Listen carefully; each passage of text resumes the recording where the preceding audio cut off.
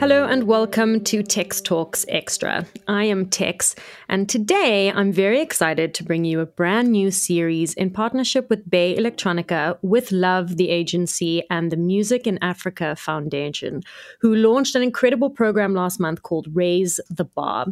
Developed as part of the Music in Africa Live program, which is supported by the German Federal Foreign Office, Siemens Stiftung, and the Goethe Institute, the Raise the Bar program seeks to bolster the presence of women in other aspects of the music industry, as well as equip them with the skill set necessary for survival in an otherwise impenetrable industry. Today, I am talking to music journalist, media strategist, and curator, Sheba Melissa Mazaza. Sheba, welcome to the show. How are you doing? Hi, thank you so much for having me. I've been anticipating this. It's such an honor. Thank you. I'm doing great today. How are you? I'm fantastic. And you say it's an honor, which I think is really sweet because it's actually super, super great for me to finally sit down with you. I feel like our paths have crossed so much over the years. And it's great. It's great to do this. I think it's long overdue. Definitely, and fantastic to finally be able to do this. It's funny. I think my sister's husband actually probably went to school with you, Ben Mwasenga. Am I getting this right? Do you know him? I do know him. I think we went to UCT together. Yes, and he's always like, "Tex is amazing. You guys should hook up." And I'm like, but she's out there and she's huge and she's busy. Like, what do I do? So it's really lovely to be able to connect those dots too. Oh, that is amazing. Shout out Ben. What a guy. What a legend. You know, your career path has been a steady upward trajectory since you've started. I've had my eye on you, but it seems to me like you have your fingers in way more pies than I initially thought. So growing up, what did little Sheba think that the rest of her life would look like? Anything like it currently is? Oh my goodness. Not at all like the way that it is right now. I think, from a very young age, I was quite an extrovert. I was all over the place. I mean, from first grade, my teachers used to say, "Oh, she's a law unto herself," always jumping on tables and singing and dancing around. And like, I don't know, I was a mess, kind of a handful, but I really enjoyed my life. And I enjoyed watching TV and listening to the radio and reading books and just, being in the world. But I never really imagined, because I always told myself, I wanted to be an actress because I just loved, just the entertainment industry was just dazzling for me. But I never could imagine what my life would be like as an older person, because I think I always knew that whatever I was meant for didn't really exist yet, or I couldn't quite sort of materialize it in my mind as a little girl. So I was just sort of like, I'll figure it out one day. And that didn't happen until I was in my early 20s. So, yeah, it's been a fun one. Yeah, your early 20s, starting out as a music journalist at Once More Seed magazine in 2012, alongside good old Giuseppe, and then OK Africa in 2014. How do you remember those early days? Oh, my goodness. It's funny that you bring up Giuseppe because, like I said, at that time I was a waitress and I didn't really know what I wanted to do with my life. Like I'd said before, I just couldn't imagine it. And I knew what I was good at, art, drawing, writing, but never really seriously. I had a little blog that I'd sort of do in my spare time that nobody ever read. But when I approached Giuseppe, they were looking for a new writer, and I showed him my blog and he said, "Okay, none of this anymore. You should come and write for us." And it was pretty harrowing. He was very serious about his publication. It was a beautiful magazine. I absolutely loved reading it. But it's a different thing to be working on the team, hey? So one day he got really upset with me and he was like, "What are you trying to say? You need to ask yourself, what are you trying to say?" And I've never forgotten that, because it's such an important question when you're doing the kind of work that I'm doing today. You have to really understand what the point of what you're saying is. It's very important to have intention. And I think that's the number one thing that he taught me. And that's when I realized what I really wanted to do was to write and to say something important and to say something that's needed. And yeah, that's when I realized this is what my calling is going to be. I'm so happy that you brought up intention, because that is paramount to becoming a good writer. Like, what is it that you want to say with A, your piece, and B, as a writer, yourself. And bearing that in mind, how do you see the current state of arts and music journalism in this country? Because COVID did a great job of decimating what publishing houses we had left.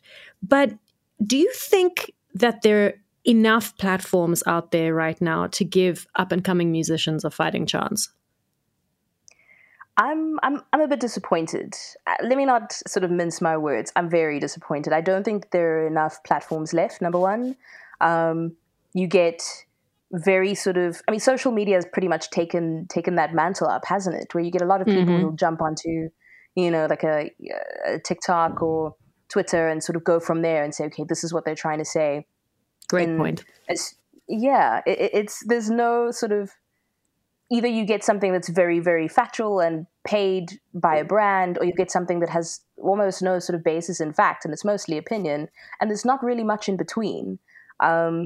So I think, we need to make much more of an effort to bring up, I mean, people say journalism is dead, but we need it more than ever because there's so much noise and so many opinions and so many sort of angles that people are trying to pursue in mass media that work for them only, and not necessarily focus on a grander scheme of things or a greater narrative or changing narratives about music or art or whatever it is that we're writing about, So I think there's a lot of work to be done, and I think that we have a greater responsibility now more than ever to do the right thing when it comes to what we put out into the world. So without trying to sound a little bit too self-righteous, because, I mean, I make mistakes too, I think we have a long way to go, but I think we also have a lot more interesting writers and people who are able to put culture into perspective and contextualize our stories now more than ever. We just need to get together and make it happen. You mentioned that you had a little blog, and that's how you started out. I also had a little blog that grew into a bigger blog, that grew into a company.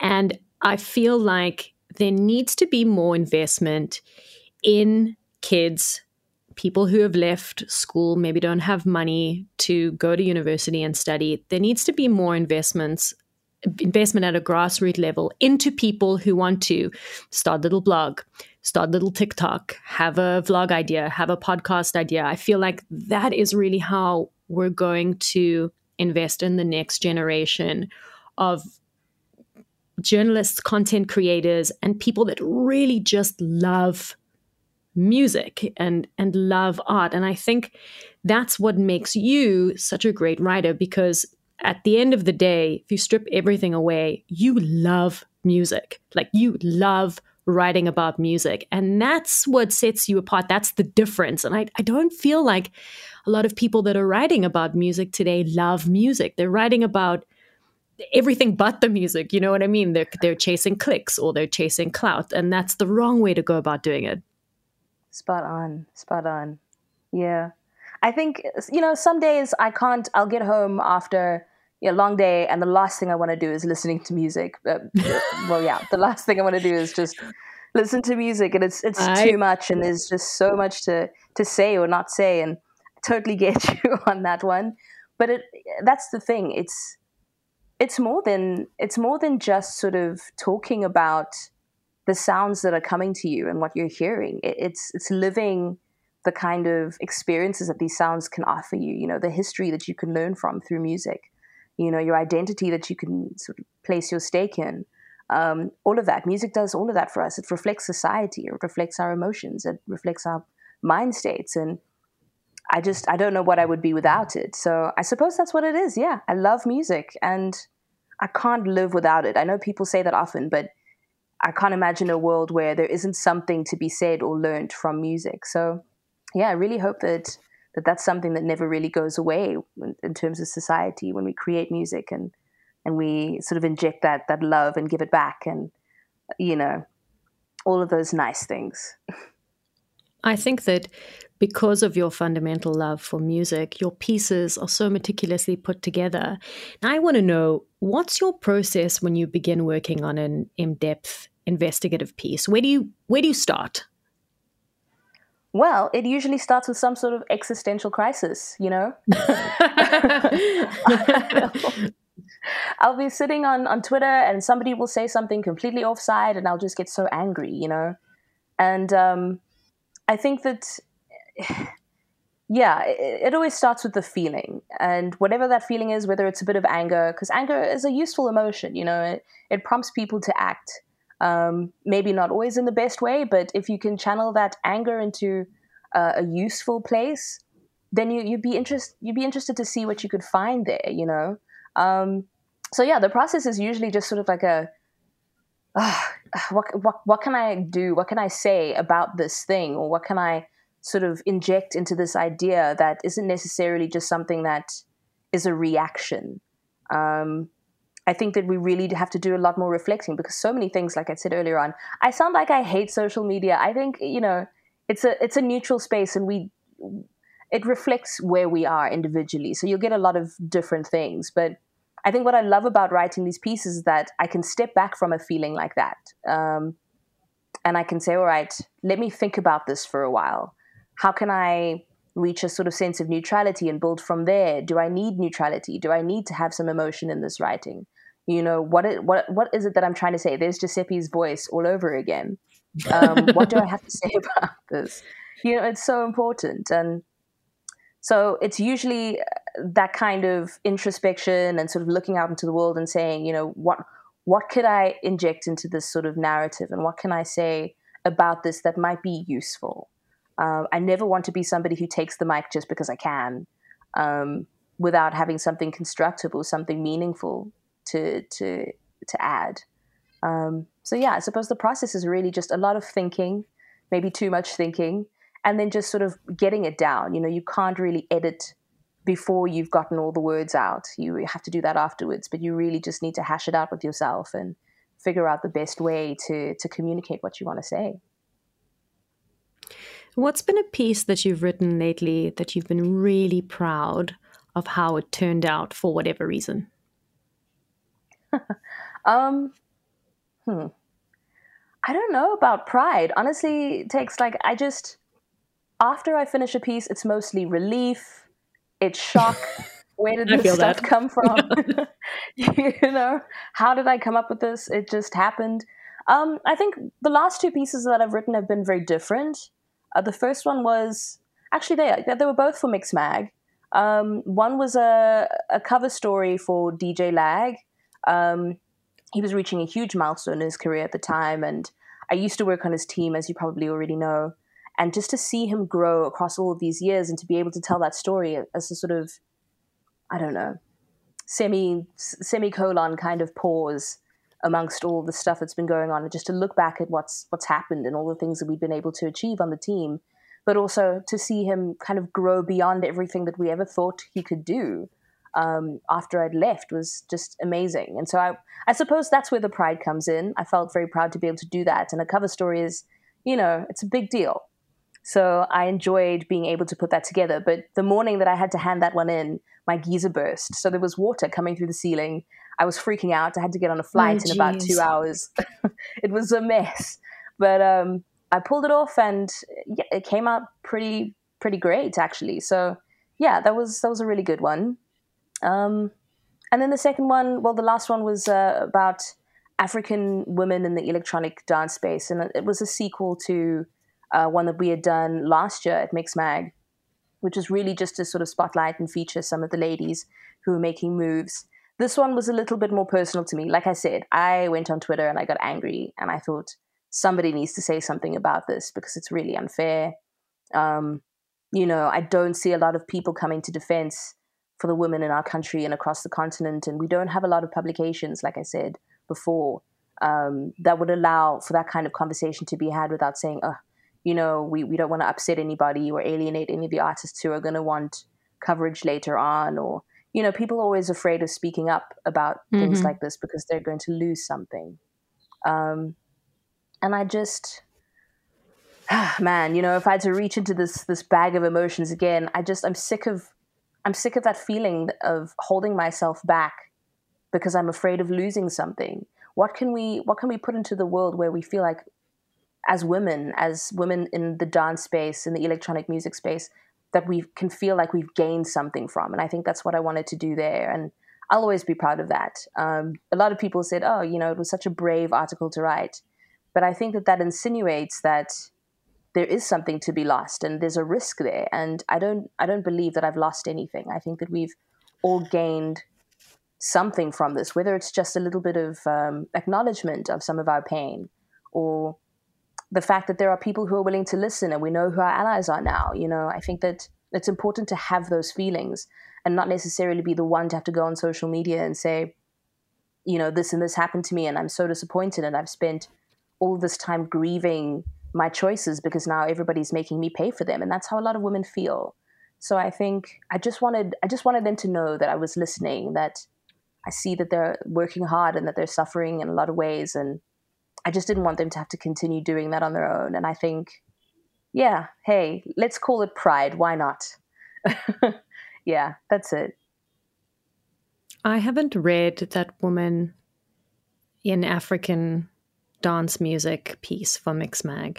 I saw it come up on my timeline a few days ago, and I was like, oh, I must bookmark it and come back to it later. Now, the first thing that I do when we end this podcast is I'm going to go read that, because my favorite piece, well, of yours, but my favorite piece that I've read in so long was that profile piece that you did on DJ Lag. I just felt like you wrote it from a point of knowledge and from a very familiar place. And I felt like I learned so much about DJ Lag, who is considered quite a private person, but obviously because you have that relationship with him, you were really able to get down to the nitty-gritty where not a lot of people do.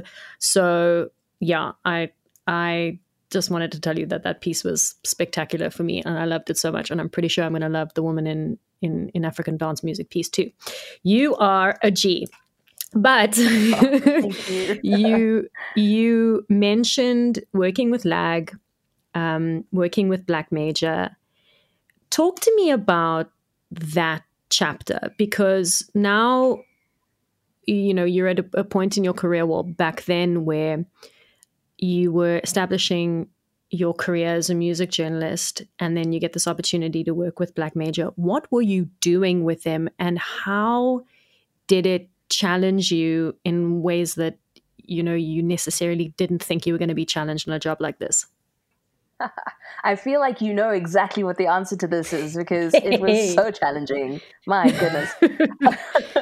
I think at the time, it's a funny story. The funny thing about that position was that I think it was in 2014 or 2015, I'd approached Sevi and I said, I don't know much about, the whole world of GOM and what's going on in that sort of arena, but I've heard about Black Major and it seems like you guys have your finger on the pulse of something really huge, and I'd love to be able to work with you. And I don't think I really understood the magnitude of the work back then. And I think she saw that. And so she said, look, I'm not sure if you're ready. So, do a little bit more digging, get some more experience, and then come back and see, what will happen.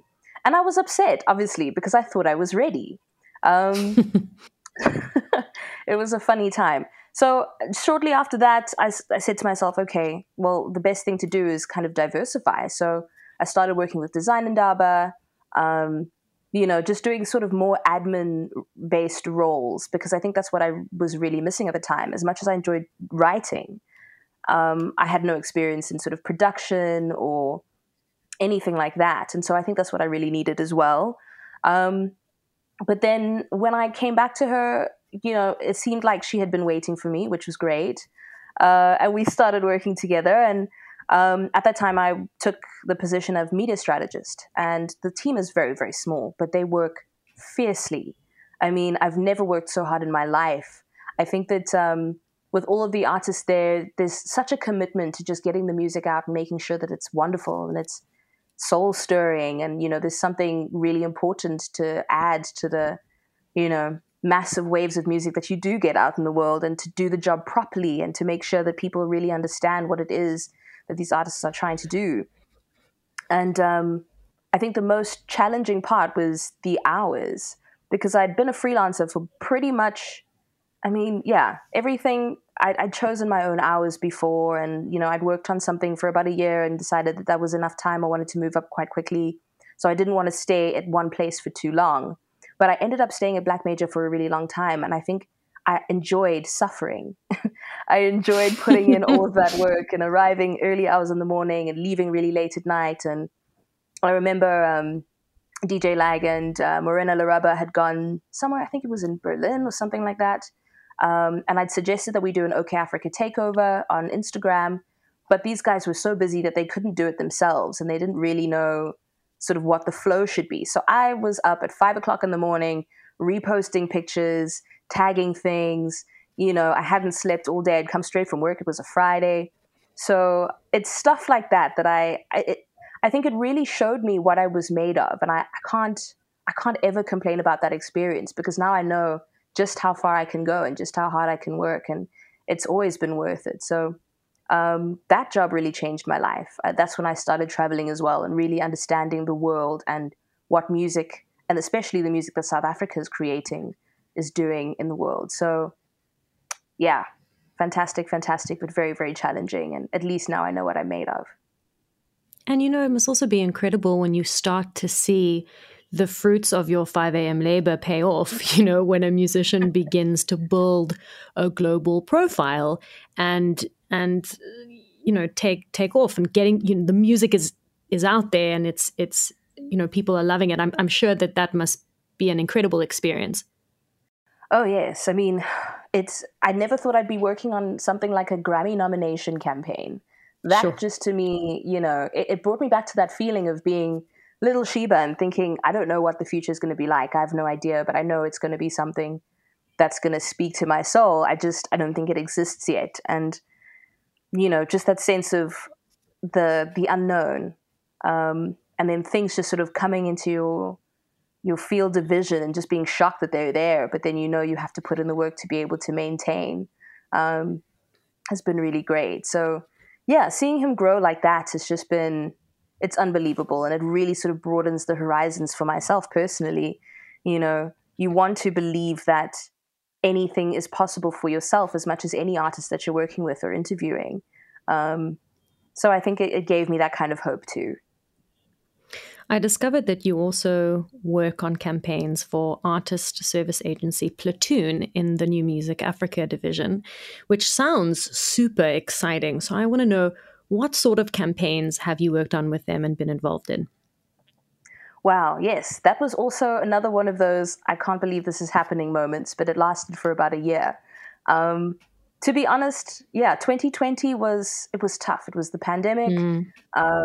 Lots of instability. A lot of artists were really worried that they weren't going to be able to continue doing what they're doing. But the campaigns are really strong. I mean, Platoon has got an amazing track record on the continent and in the rest of the world. And it was such an honor to be able to get on board with the guys there. So this was just after I left Black Major. Hagar had reached out and said, you got to come with us. Let's do this thing. And I think, let me fast forward to my favorite campaign. I think it was Sanal Musicians to the World and Beyond. Unless I'm getting this wrong. The Universe and Beyond, something like that.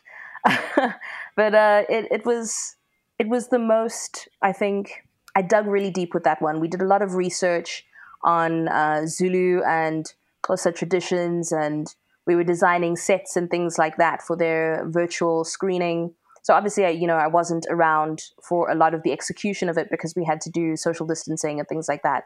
But just looking at sort of Afro astrology and sort of ethnologies and tying the sort of space theme to these very sort of traditional, I suppose, ideas of what it means to be African was really interesting. And trying to give all of the L World music artists their own identities and sort of make them known through their costumes and the music that they were releasing on that album was just a really great process. And at times, because I'm half, I don't even want to say half, I guess, I have a Zulu grandparent, but my family's from Malawi. But I was born in the UK, so it's kind of, there's a little bit of each of those things in me at this point. And it was difficult because I didn't want to assume too much about what it meant to be an African and trying to portray that with this campaign specifically. But, every time I had a moment of doubt, I could just get on the phone with Msaki and ask her opinion. And thankfully, I didn't stray too far. But that was one of my favorites. And, really a lot of artists that I was working with that year were finding their feet. And it was really nice to be able to sit down and go through their bios and their campaigns and sort of put all these pieces together and help them to realize themselves as people.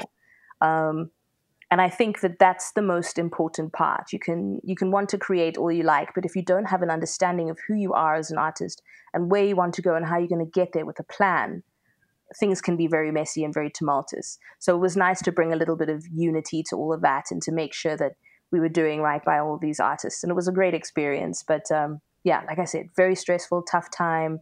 I look back on it and wonder where all of that time went. It just went by so fast.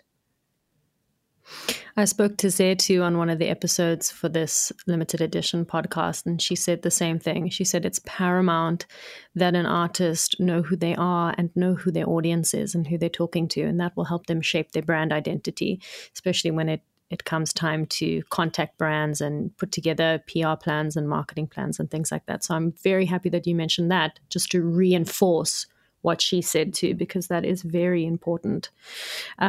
But I'm also very interested in the African Consciousness Institute, which is a nonprofit organization that you built alongside your dad that aims to contribute to the well-being of African creatives with the help of mindfulness, consciousness, and spiritual health practices. And especially post-COVID, I think this is very, very important. So tell me a little bit more about what your nonprofit stands for, and if you're currently working on anything that you'd like to tell me about. Sure. I mean, we've had to take a pause since the pandemic, but we went virtual. Let me start by saying that the African Consciousness Institute was really started by my dad because he was a medical doctor for, as long as I can remember. I mean, when we moved from the UK, he had come here because he wanted to be at the same hospital where they did the first heart transplant. So he was really hungry. I think that's where I get it from. He just wanted to be the best, And so he moved us all, probably against my mom's will at some stage. She was just like, what are we going to be going to do there in the middle of apartheid? But, and he always had this spirit of just wanting to really make a way for himself and to fight for the things that he believed in. And, it's contagious when you hear him talk about how much he believes in Africa's future, and wanting to be here and wanting to be a part of it and making something that can contribute to that. It's contagious. And I share the same sentiment, So what we try to do there is we want people to understand, like we were saying earlier on, like Zetu was saying, understand who you are as an African. It's not necessarily about which country you're from or, what your journey has been like, because we're all over the world as Africans. We come in all kinds of different shades, different shapes and sizes, and all kinds of, lineages, but our home is the same. And there's something to say about our Africanness as a whole, and that the unity in that Africanness is really, really important.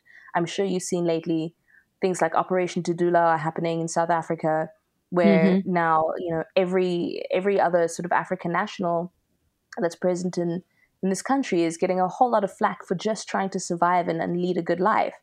And the African Consciousness Institute is about waking up to the fact that we are all African, we share the same home, we can band together and figure out how to get out of the mess that we're in. We don't necessarily have to live out the history that's been, I suppose, given to us. We can fight for our own states of well-being. It's not just about anti-racism or anti-poverty or anti-illness. It's about that internal knowledge of understanding yourself and what you're capable of and having the strength to be able to say, okay, I can determine my own future. And I suppose with that feeling of not necessarily having a handle on what the future would be like when I was younger, it's a blessing and a curse. They're two sides of the same coin. If you don't know what your capacities are and you don't have faith in those things, it's difficult to chart a path forward. So I've also struggled with anxiety. It's been difficult to sometimes sort of say, okay, I'm going to go down this path. Nobody at the time is there to sort of lead me through my career or lead me through sort of emotional states where I'm not really sure what I want to do. But within this institute, that's what we're trying to help people to realize, is that if you know who you are and if you can understand and learn yourself through whatever trials and tribulations you have, then you have a good chance of winning. And so it's really just a coming together of two generations, really trying to help people understand exactly what that Africanness can mean for them. And so during the pandemic, we had done a series called Dealing with Stress. Wow, I could get very deep about this. We could go all bell hooks, but I won't. It's really just a video series where we chatted to different Africans to find out what we could possibly do to help them deal with the stress of the uncertainty, and feeling just the after effects of things like colonialism, racism, lack of opportunity, and trying to figure out a way together. We had a few events as well. We're on a bit of a pause at the moment, but we're working on more sort of mental health practices and workshops that we're wanting to have in a conference probably next year. But yeah, there's a lot of sort of internal work that we have to do because we don't have a team yet. But I'm looking forward to see what we can build in the future. It's such noble work and such important work. And please keep me in the loop with all of your future projects. And if I can be of help or involved in any way, you now have my email address and my number. Oh, thank you. And then as a parting note, what advice would you give to other women who are listening to this podcast and want to follow in the footsteps of your unconventional career path? How do I say this? I don't want to say stay in your lane, because that's not the right advice. Sometimes you have to try things and you have to suck for a while before you get good at something. Great advice. But understand what your portion is at the same time. You can't look out into the world and say, no one else is doing this, or other people are going to judge me, or whatever the case may be. I have a lot of people who sometimes come up and say, what do you do, Sheba? We don't understand you and we're confused. But that's not the goal. If they're confused, that's fine. If you're not confused, that's perfect. You just have to understand exactly where your feet are and where your path is going to be going toward. And, then if you really know yourself, you can do anything. You can learn anything. You can get good at anything. And that's what the meat of it is, I think. Sheba, it's been an absolute pleasure talking to you today. As a longtime fan and an admirer of your work, this has been such a treat for me. And I wish you all the luck for the rest of 2022. And I hope that our paths cross very soon so that we can have a long, fat chat about how much I really enjoyed that DJ Lag profile. I love it so much. Oh, thank you so much, Tex. I appreciate this. Thanks for joining us for another episode of Tex Talks. A huge shout out to Tom's, the only music store, for always having our backs technically. Remember to follow Tex Talks on all socials and subscribe and rate on whatever platforms you stream your podcasts on. Head on over to textalks.com for all our previous episodes, and remember, that's Tex with a double X. From me, your host, Tex, producers Jonathan Ings and Matthew Lewitz, and research and associate producer Al Clapper. Catch you on the flip side.